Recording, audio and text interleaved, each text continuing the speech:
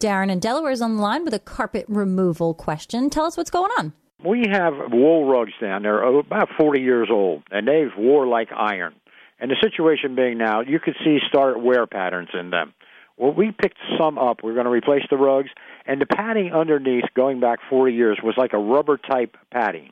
Right. And it was taped in place, and it's all stuck to the oak hardwood floors.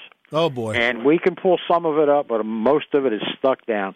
Do you have a remedy for removing that without damaging the floor and getting it ready for new padding and carpeting? Well, there's no way you're going to be able to do it without damaging at least the floor finish. But if you've got beautiful oak floors, why are you going to recarpet? Well, unfortunately, they had area rugs in this home all that time. I don't know, easy maintenance. And it was beautiful around the perimeters, and the rugs, they did their job. Well, I mean, easy maintenance, you get that with a hardwood floor, too. I got to tell you, if you want to do something that's really going to add some value to your house, I would show off those beautiful hardwood floors and not put carpet back down.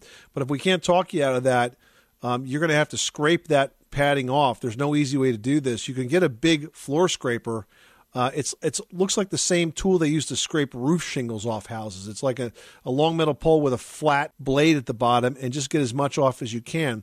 But if you did want to refinish those floors, you get as much off as you can, and then you hire a floor refinishing company. You don't do this yourself because they're going to need a real big belt sander that does this job, and it's the kind of thing that you can rent, but unless you use it every day, you'll ruin your floor. And you can sand the floors down and bring them all down to the original wood and then stain them and finish them, and they'll be beautiful. I see. Now, let me ask you, if you leave it bare floors, there's no carpeting or rugs, or how about area rugs? Yeah, you put area rugs on it, and it could be a beautiful decor element, right, Leslie? Yeah, and I mean, I feel like nothing makes a room feel larger, more elegant, more well put together than a beautiful wood floor. And then add on top of that a fantastic area rug, then you've really created and complemented the look of the space. And, I mean, Tom's right. When it comes to value, people love wood floors.